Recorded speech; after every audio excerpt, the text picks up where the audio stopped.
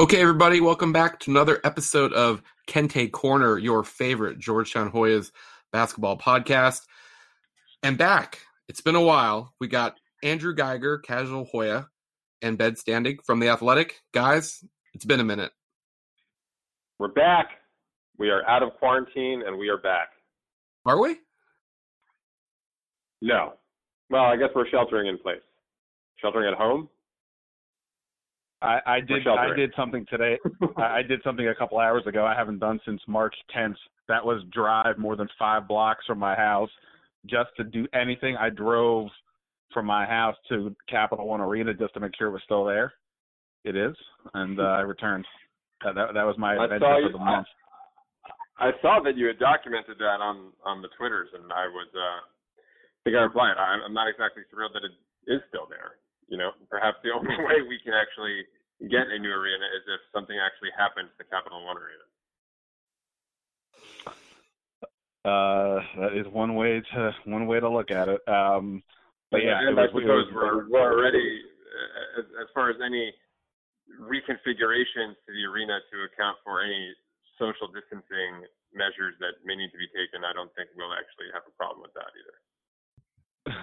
Right. Obviously, I'm aware consciously that nobody is out and about, but like I drove during what would be rush hour from my house to the arena, which if I did that during normal times, it would take me an hour, give or take, just because of traffic. And today it took 25 minutes. It was quite open roads. Yeah. I mean, speaking for New Orleans, it's it's a little bit odd. I will say, I did drive around the other day just to see what was going on. The French Quarter is a complete ghost town, which is to be expected because there's no tourism right now. But in the other parts of town, there are certainly cars in the road. I'm not really sure where people are going and whatnot, but you would have thought that it might have been like an average Tuesday today based on how many cars were on the road. But downtown, where visitors normally come, there's nothing going on. When can I expect the casual Hoya face mask to arrive in the mail? Someone actually asked me about that. I'm doing it right now. They said, instead of, bringing the casual headbands back, maybe you should do casual face masks.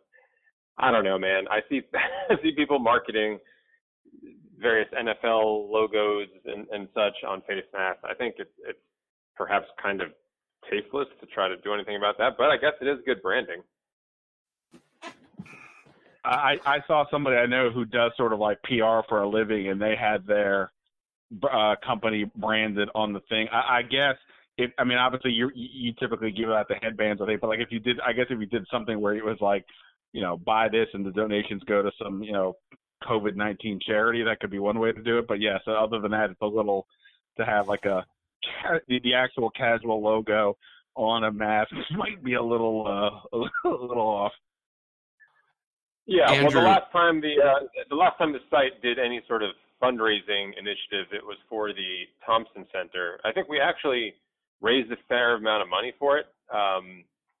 In hindsight, though, based on what's happened since the Thompson Center was built and opened and the lack of results it has produced on the court, I'm not sure that was the greatest initiative, but certainly open to any and all endeavors moving forward.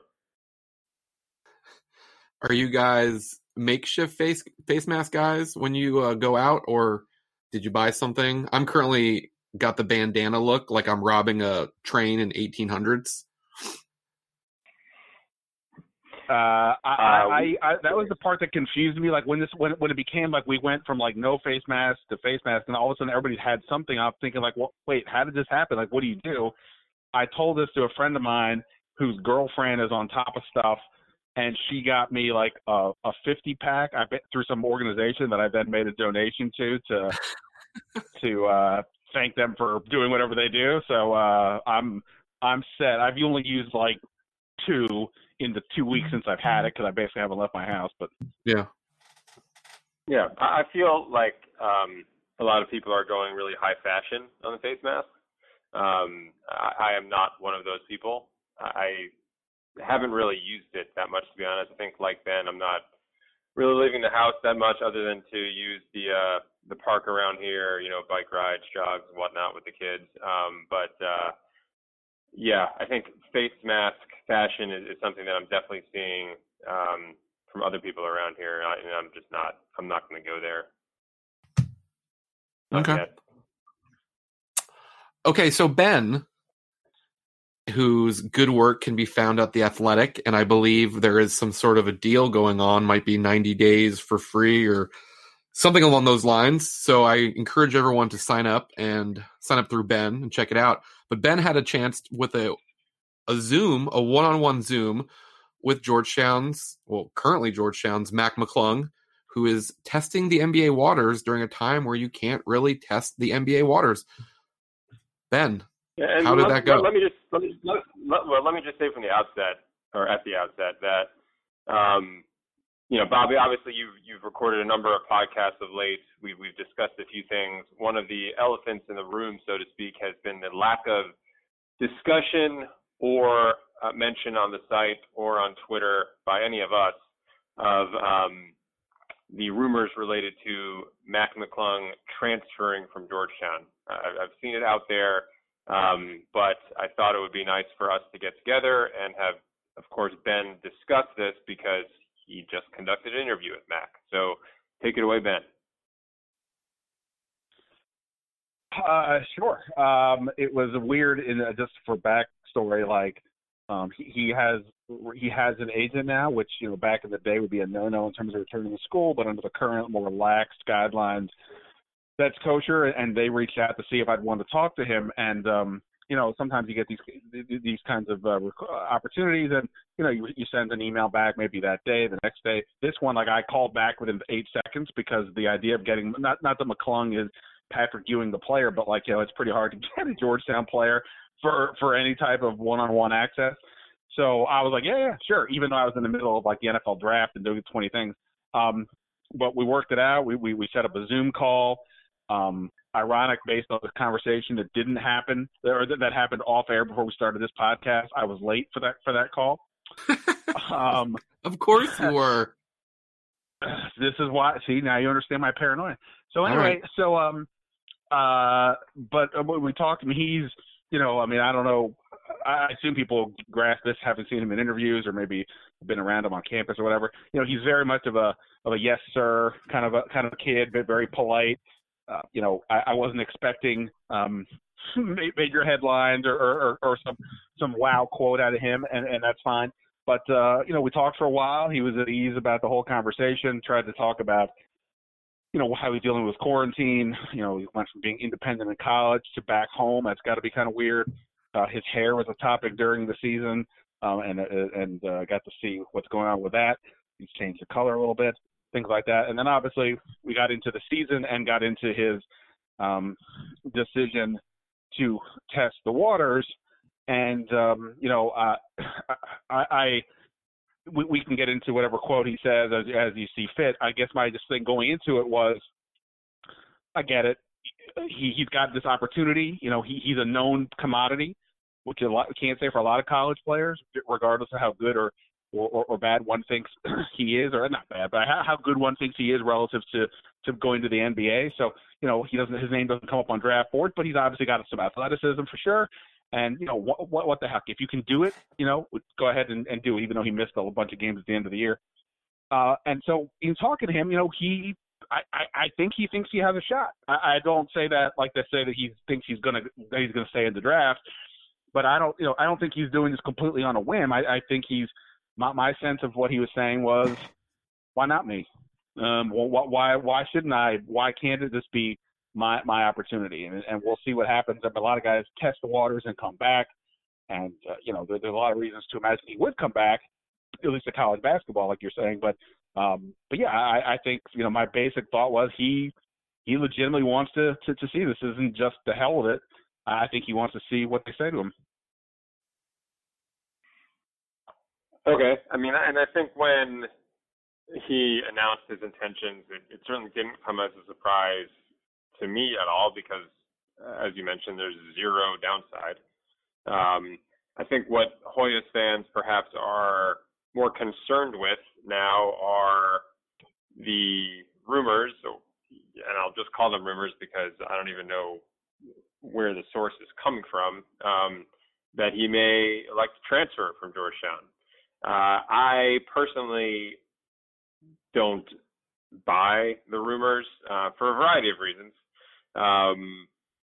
Number one, because it really just doesn't make sense for him and his future. If he's testing the waters now, why transfer out, put yourself in a situation where you have to learn a new offense? I also don't think he's going to be getting the same opportunity for minutes and certainly shots on any other team than he would be getting next year with Georgetown. He has a good relationship with Ewing, as we know. I mean, Ewing kind of plucked him from Gate City. He had initially committed to Rutgers and, chose Georgetown after that. Plus, from what I understand, he's a pretty good student. So, obviously you wonder if someone's considering transferring, whether they can cut it academically at a school like Georgetown. I don't believe that's the situation here. So I don't see any reason why it makes sense from a basketball perspective for him to transfer from Georgetown, especially looking forward to a season where he'll be a junior and be the guy on the team. The offense is likely to center around him. And again, he's just not going to get as many opportunities playing for any other program. I will say, I guess the one wrench that has been thrown into all of this is this one-time waiver that the NCAA is considering, the one-time transfer waiver where someone can play from the get-go next season without having to sit out a year. They're supposed to vote on it. One site I saw said they're supposed to vote on it sometime in May. Then I saw it wasn't going to be until January of 2021. I'm not sure what the status is of all that. But assuming kids are allowed to transfer and not sit out a season, he could, in theory, pick a spot where he thinks perhaps he has the chance for more exposure, more minutes, more shots, perhaps a better chance of making the tournament, and go there. I just don't see it. He's not in the transfer portal yet, and the clock is ticking. So I don't see where it makes sense for McClung at all to transfer, and I haven't seen any source on the internet that I trust that has suggested that he is transferring. Yeah. So. Sorry, Bobby. I'll let you talk at your podcast. But just say, I didn't ask him about not coming back to Georgetown in terms of transferring, because if that rumor was out there at that point, we talked it wasn't 2 weeks ago at this point. Yeah. So, that wasn't a topic that we discussed. It sounded to me like he was going to, go back. I said, we talked about what that team has coming back, should he return and all that. So I didn't get that sense that he was itching to go, which isn't to say no, but I get where, for fans, the rumor mill, that's even from unsubstantiated sources, could mean one thing. For somebody like me, I just can't buy anything unless it's, from an actual reporter. So I had no sense that he would be not going back to Georgetown if he decided to not turn pro. And one thing I'm looking at, and Bobby, I'll let you go in a second, but one thing I'm looking at, Ben, in your interview, and I don't want to kind of read the whole thing, obviously, but in your last question, as you just mentioned, you said, what is your sense of the team if you're back? Some of the language he used in the answer, I thought, was positive as far as him returning to the school. Basically, that's the biggest thing, get us to come together, and we could definitely have a great season. That's not necessarily saying, some sort of answer where he says, yeah, it'd be nice if everyone came back and, Georgetown would be good again. He's clearly talking about an us and we as a group, as a unit that perhaps he expects to be a part of. Now, this all could be a tailored response as well. As you mentioned, he's got an agent. He's supposed to say the right things. But I certainly didn't pick out anything in the language he used in any of his answers in your interview with him that would indicate that he wouldn't be back at Georgetown unless he gets drafted. Yeah, like I said, at least it wasn't on my mind. And when he talked about whatever sense I had of him not returning, it was because he would have decided that the NBA was what was the thing. And I don't want to. I'm sure we'll keep talking about it in Bobby or whatever. But he the way he mentioned the G League in some capacity, thought that to me was maybe the plan see as opposed to going to another school based on that, which again, nobody freak out. I'm not saying any of that's happening, but if you were going to tell me what's an alternative path to the NBA or Georgetown, I might say that, but that's not to say that was the driving force, just that would be I wasn't getting a transfer sense. And I think the G League is something. I mean, I don't know what they would offer to a kid like McClung. Obviously, we're seeing headlines they're offering a bunch of 5-stars out of high school and whatnot. But McClung could bring some eyeballs to the G League given his style of play and his showmanship, as it were. It might be worth the G League to actually offer someone like McClung a contract just because of his history on social media, YouTube, and whatnot. But Bobby, what were you going to say about all this?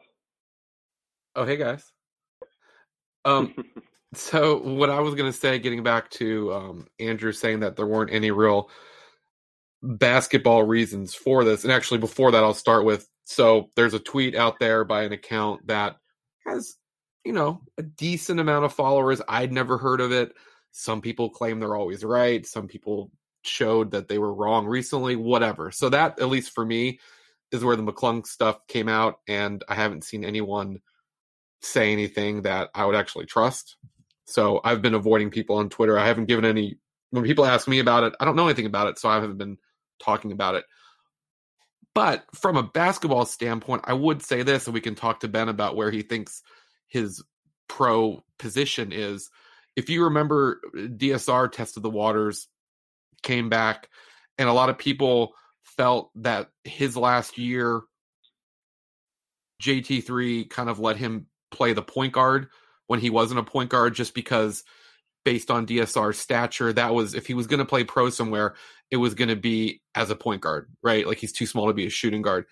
And I think McClung kind of has the same path. Like, if he's going to be in the NBA or even the G League or some European league, he's more likely to be a point guard that can score rather than a smallish shooting guard.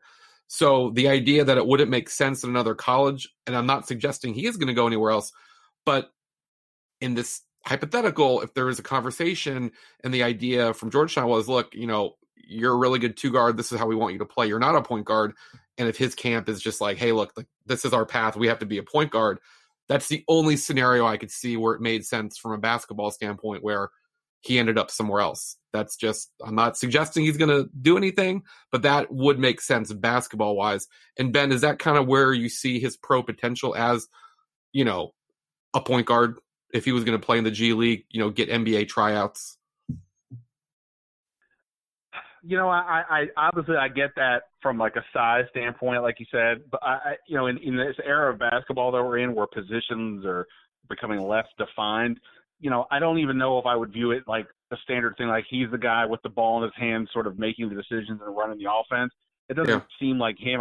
I think he's an energy guy. I mean, I think one thing that would have been fascinating, I'm going to sort of assume at this point that there won't be any, if the draft is held either on time or delayed, that there's going to be limited to no pre-draft workouts. And it would have been fun, I think, to see him in these workouts that I've witnessed before, where, it's a lot of conditioning.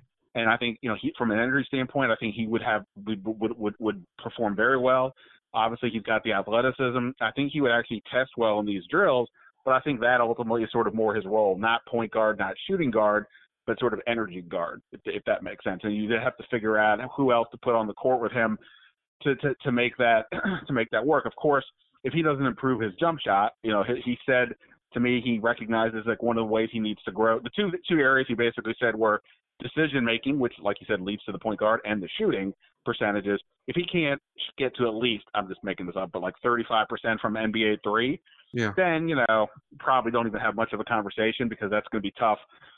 Whatever. But if he could do that, then, at least he's got the athleticism, and I often find with a lot of these situations, it's the right, if you get in the right spot, you could make it versus going to, 20 other teams that just may not work out. So I don't know if I would need to see a lot more from him before I would say he could be a point guard per se, but I think there's a role for a type of player that he is, where you have athleticism and energy. And also, like, I didn't even mention defense. Obviously, that's another area where, he needs to improve significantly. But that one is as much focus and work as it is God-given ability. You just have to sort of figure out a way for yourself to stay in front of another guy. Well, that's all fine and dandy, but as far as him leaving for another destination next year in the college ranks, what other program is going to slot him in as their starting point guard that is a high major and one that he can succeed in? I mean, unless he's talking about just moving to some other school that isn't in, an upper echelon conference where he can score 35 a game while being the primary ball handler. I just don't see that opportunity for him. Yeah, I mean, I was just bringing it up as for me that's the one thing that would make sense. I don't think it makes sense to transfer, but that would be the one situation where I'd be like, okay, I guess I get it. And if that were to happen, I think it would be a really bad thing for Georgetown and Patrick Ewing based on the amount of departures that have happened. But that's all just stuff that's come out, and I'm sure that there's not a whole lot to that. Ben, in talking with him, and obviously everyone go subscribe for The Athletic. They have a free trial, all that good stuff. Were you a little surprised, and how much did you talk about his injury? Because he went from not even being in New York at the Big East tournament because I believe he had some sort of procedure or getting treatment, or there was something going on, to testing the waters, which, as you said, if there was real testing, it would be all about the workouts for him. So little surprised of the timing of this, given he's not healthy. Yeah, for sure. The way he sort of discussed it was like he's close to being back, but not that it was completely back. I remember in the moment when when it was announced that he was going to play, I was at Seton Hall, I want to say. And he went and played like 8 minutes, and then he just said the pain got too much and he had to take himself out. I remember thinking in that moment that I was a little surprised that he was going back. Obviously, again, Georgetown doesn't exactly break out the medical information, and in fairness, neither do a lot of teams in any pro or college. But we didn't have too much sense that he was making a ton of progress. But okay, he wanted to try it, and obviously it didn't work out, and then he didn't come back and play. But the fact that now we talked, what was it, like a month, give or take, after their season ended in the Big East tournament, that he was not definitively saying I'm 100%. Yeah, it goes to show sort of the significance of what he was dealing with. I know I had some people like ask me about some rumor of surgery. Again, I don't know if it's a real rumor or whatever. Didn't come up. He didn't mention it. I didn't get the sense that happened. And plantar fasciitis, again, not a doctor, but in the past, I haven't really heard too much about guys having need surgery, that you can kind of wait that out and go from there. So it sounds like he'll be fine, but but yes, I mean, it's sort of tricky. I guess the thing though is like, even, if we were under normal circumstances, he would need to be working out right now. But in terms of NBA teams, those workouts really don't start happening until we get into like late May and June, when, the NBA draft would be the end of June, right after the playoffs end. So he would have plenty of time to sort of get ready. The question he would have would be, what is his wind, his conditioning, how much is he able to practice on his own? He said he was doing basketball work, and he was doing some swimming exercises that he thought was helping. But it doesn't sound like if today he had to go work out for a team that would be ideal at the right now. Do we have a sense for what the McClung estate is like? I'm picturing Gate City being like French Lick. I'm picturing like a Larry Bird situation where there's just a lot of acreage, and he's got maybe a hoop in the dirt. Do you have any idea what he's sort of working with? I mean, based on even some of the NBA players, they did that. ESPN did that horse challenge, which was not really great. Kind of surprising at some of the lack of even just like a hoop outside. Yeah, he said that he had access to a gym that was closed to the public, but I think he said like his friend's dad, I don't know if it was his friend's dad's gym or his friend's dad had some access or whatever it was, but that there was something that he could use, and he was in there by himself, so it sounded like he had at least access to a gym. I specifically asked that because I had heard Jason Tatum say the Celtics star say that he hadn't even basically touched the basketball since the season ended because wherever he lives, he doesn't have a gym. So he's still on his NBA rookie contract, hasn't got the big pad yet with the court. So I was curious about that, especially if you're getting ready for the NBA draft, how are you working out? But he said he had access and that he was doing that much. The thing I said to him was, and it wasn't just him, all these reports that were happening around the same time that he announced of guys saying they're declaring for the draft. That was sort of at the height of when this whole coronavirus thing started, and I'm thinking to myself, are we doomed as a people? Is this what's going to happen here? And these kids are moving forward, oh yeah, I'm good. I'm gonna apply to the NBA draft. I'm wow, I'm glad to see somebody's optimistic about our future. I'm thinking I'm never leaving my house again, and these guys are thinking, what's the next step? I'm going to go to the NBA. So I told him that I appreciated the positive light of his decision because it made me feel okay, the sun will come up tomorrow if these kids think they're going to the NBA.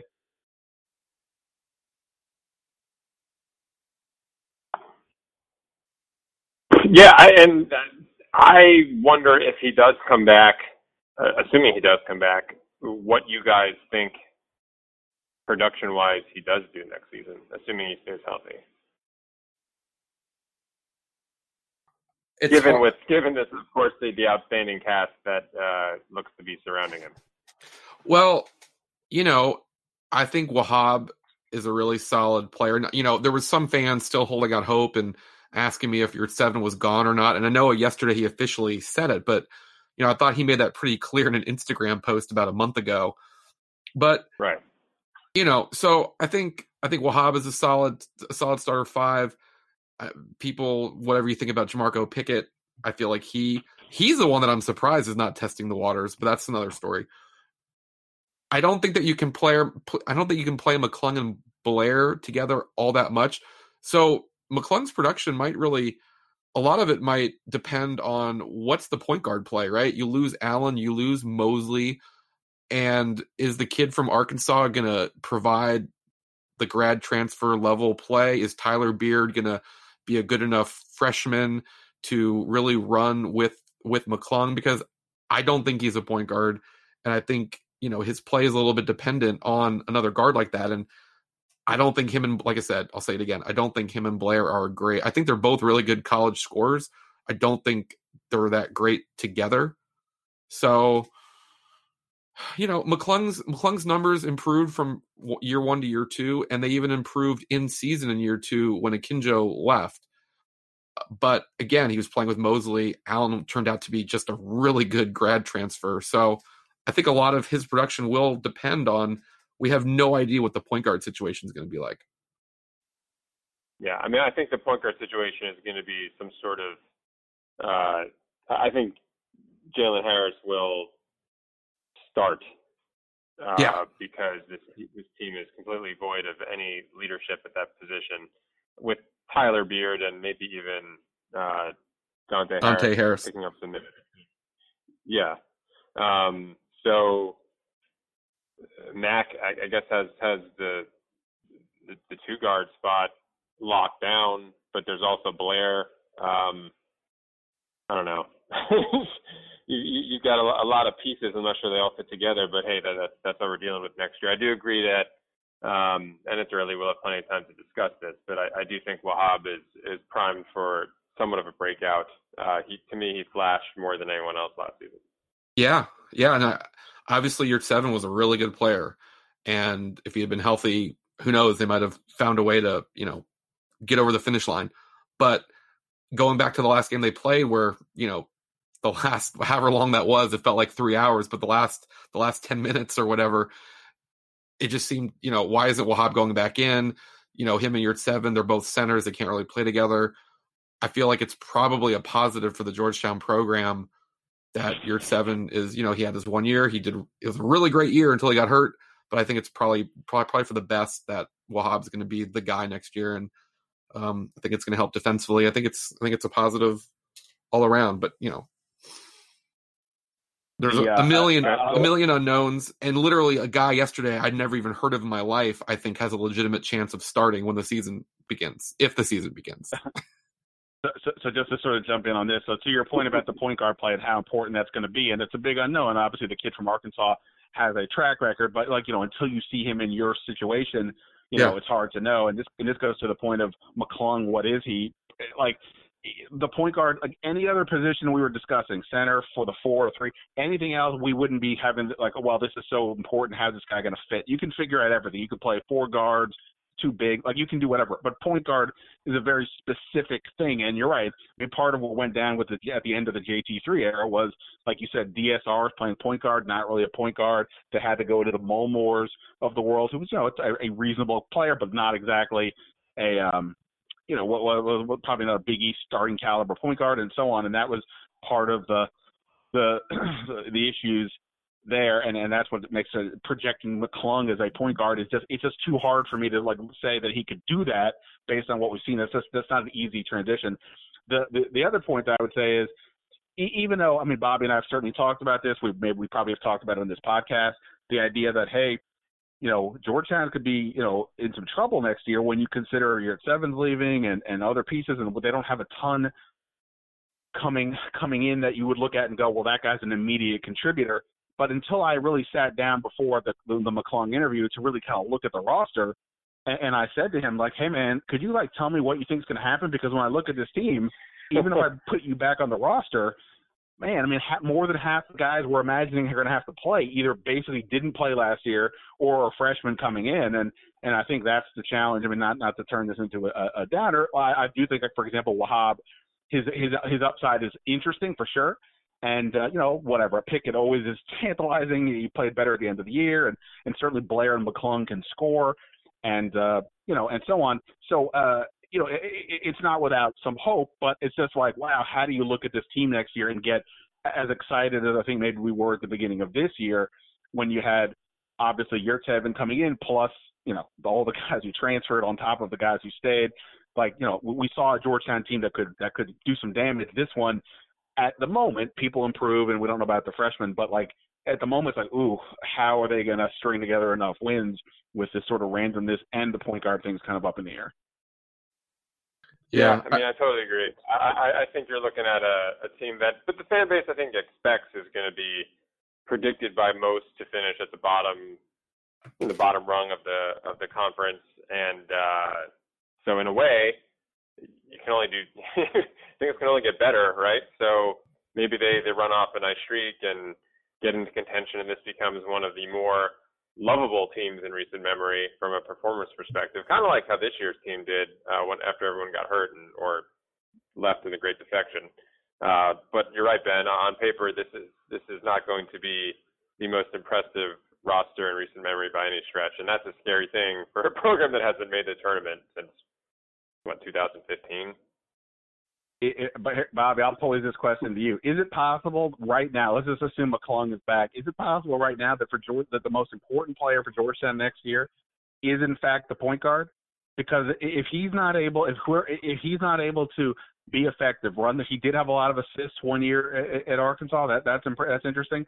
But if he's able to come in and be, sort of what Terrell Allen was this year. Terrell Allen was a more established player from what I gather. If he's able to come in and do that, great. If he's more like some of the other guards that have come in recent years when they've sort of had to fill in the gap, then it could be a struggle when you don't have some obvious premier players. I almost feel like he is both the big unknown and arguably the most interesting, important player on this team next year if we're talking about a team getting to a winning record. Yeah, I would definitely agree with that. The good news for Jalen Harris is when he was at Arkansas with Mike Anderson, plays really fast, just like Patrick Ewing likes to play really fast. So, and he's not necessarily, he doesn't need to take a lot of shots. I know he doesn't shoot particularly well, but he's not out there forcing the ball. So he could probably, if he plays to the level he did at Arkansas a couple years ago, he could be the perfect fit for what they want to do. A point guard that can get the ball up the court quick, get the ball moving, and doesn't need a lot of shots to stay happy. And in that vein, I know that there's been some articles recently out there. I think the Chicago Sun-Times had something on Tyler Beard, that's not Georgetown's highest rated recruit. That would be Jamari Sibley. But Tyler Beard apparently as a freshman was really good and then kind of slowed down. It's possible he's a diamond in the rough. Not a diamond in the rough, but he could play better than his. I think he's ranked like in the 160 or so type player in the country.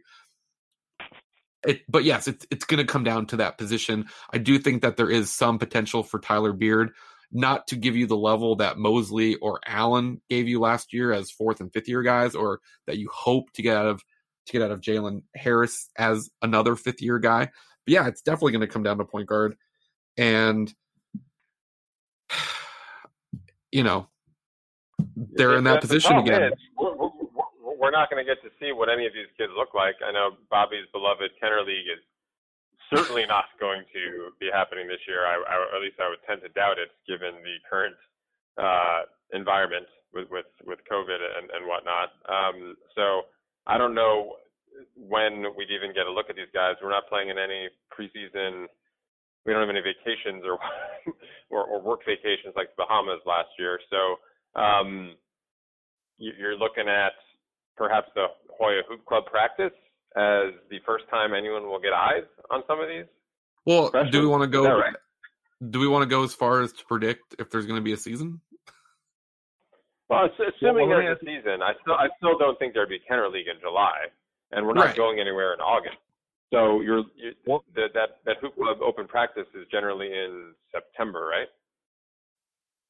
So I think it was in October this year, but yeah, I get your point. There you go. Let me ask you guys this, because I've been focusing on the NFL stuff and what they're doing and the NBA a little bit too. Like my real question, everything you're talking about, which I agree would be fun to see, is about us seeing them. The real question is, how does Wahab get working with Patrick Ewing and the other coaching staff to take the next steps? That's the real juice. The rest of it is just sort of whatever. So how does I'm assuming nothing can happen. That these guys are just like on the professional side, that they're limited. Obviously, they're limited typically anyway. Like what McClung was telling me, that they were still having team meetings over Zoom and things like that. But like because you can't even be in the building, that they're not doing anything, right? I assume that's the deal. Yeah. I mean, they're all taking classes online. I think Mosley posted today that today was his final class. So they're all just back where they are. Wahab is a local kid. He went to Flint Hill. So, he's getting Zoom instruction from Louis Orr and trying to make the best out of it. Yeah, I mean, the good news there is that everyone's in the same boat, though, right? It's not like there are other teams or programs, getting some sort of competitive advantage on Georgetown because they can somehow gather together and practice. At least I don't think. Somehow Duke is that, right? Somehow Duke got a waiver. Right. True. Damn it. In terms of like the idea of the season, obviously just there's bigger fish than just the playing of the season. But I mean, for professional reasons, I need to try to figure out when these things are happening. I get that the pro leagues are trying to work this out as quick as they can, and because they're professionals and on all that, and also there's a smaller amount of teams, 30, 32 for each of these sports. I still think that's going to be a struggle for them, but I can in my head sort of envision something. I don't have a clue how on earth for college football and college basketball anybody could figure out a way to make this work in a safe environment for people who are not professionals. And you have just so many teams. I mean, in college basketball, there's 351 teams. How could you make across the board everybody following the same rules? I just think that's going to be such a challenge that if I had to bet, I would bet nothing's happening in either of those two college sports until 2021. But, obviously I'm hoping that's not the case for all kinds of reasons. But I just don't see how for college anything can happen this year unless this whole testing situation picks up dramatically. Okay, Dr. Fauci. I'm just, I've been trying to pay attention.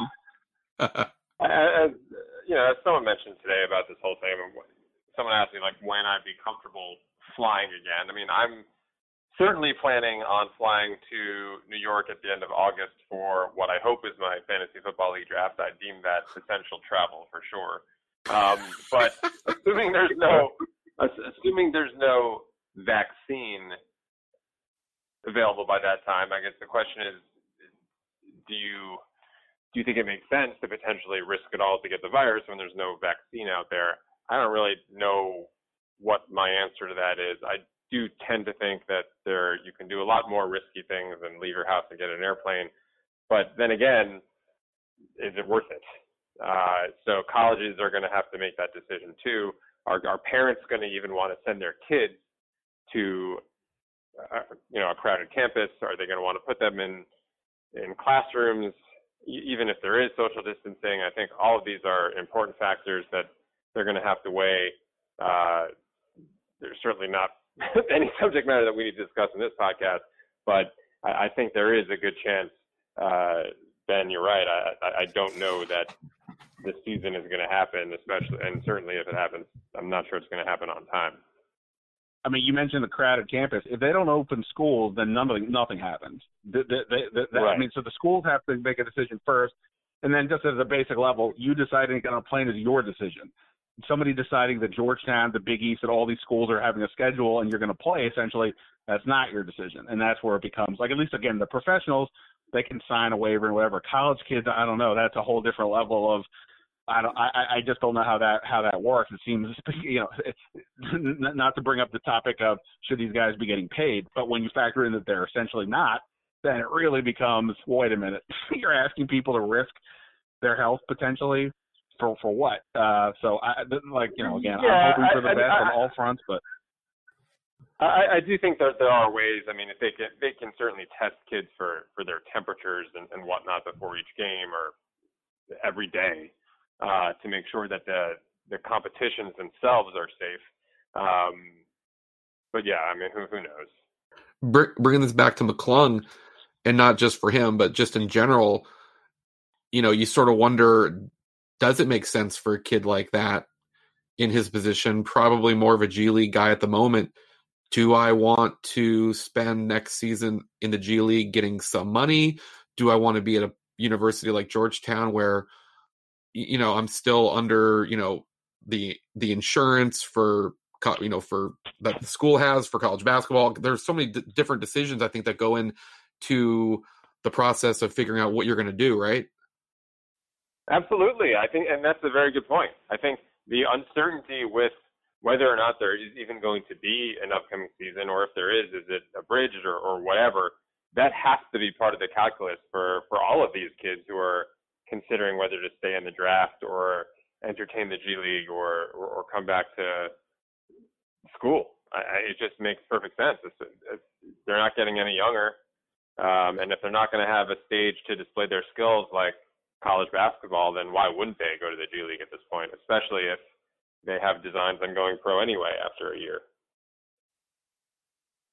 Yeah, I mean, of course, the question is the G League even going? Like the NBA, I get they're going to try, but again, part of the, I mean, we're not trying to be Dr. Fauci, but part of this issue is if there's not widespread testing, then the idea that any of these leagues would be able to test, as you said, you would need to probably test everybody every day. Well, how does that fly? How are you testing all these people every day, but the general populace isn't getting it? That's part of the thing. If you get the testing up, not only is it good to know what is happening in our country, it's important for the look of the whole thing, if nothing else. Like now the justification for testing these players is more reasonable. But we saw the reaction when the Oklahoma City Thunder and the Utah Jazz are getting tested, and everybody's like, whoa, wait a minute.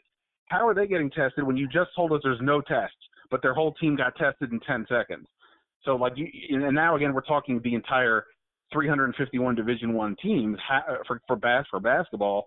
That's why this whole testing thing, this is not a political topic. This is just, if you want these things to happen, then this element must improve significantly in my opinion, to justify, for the colleges. The pros, again, maybe a little bit different, fewer teams, but in this level, I mean, that to me has got to change. Otherwise, I just, again, it's hard to see how we get there.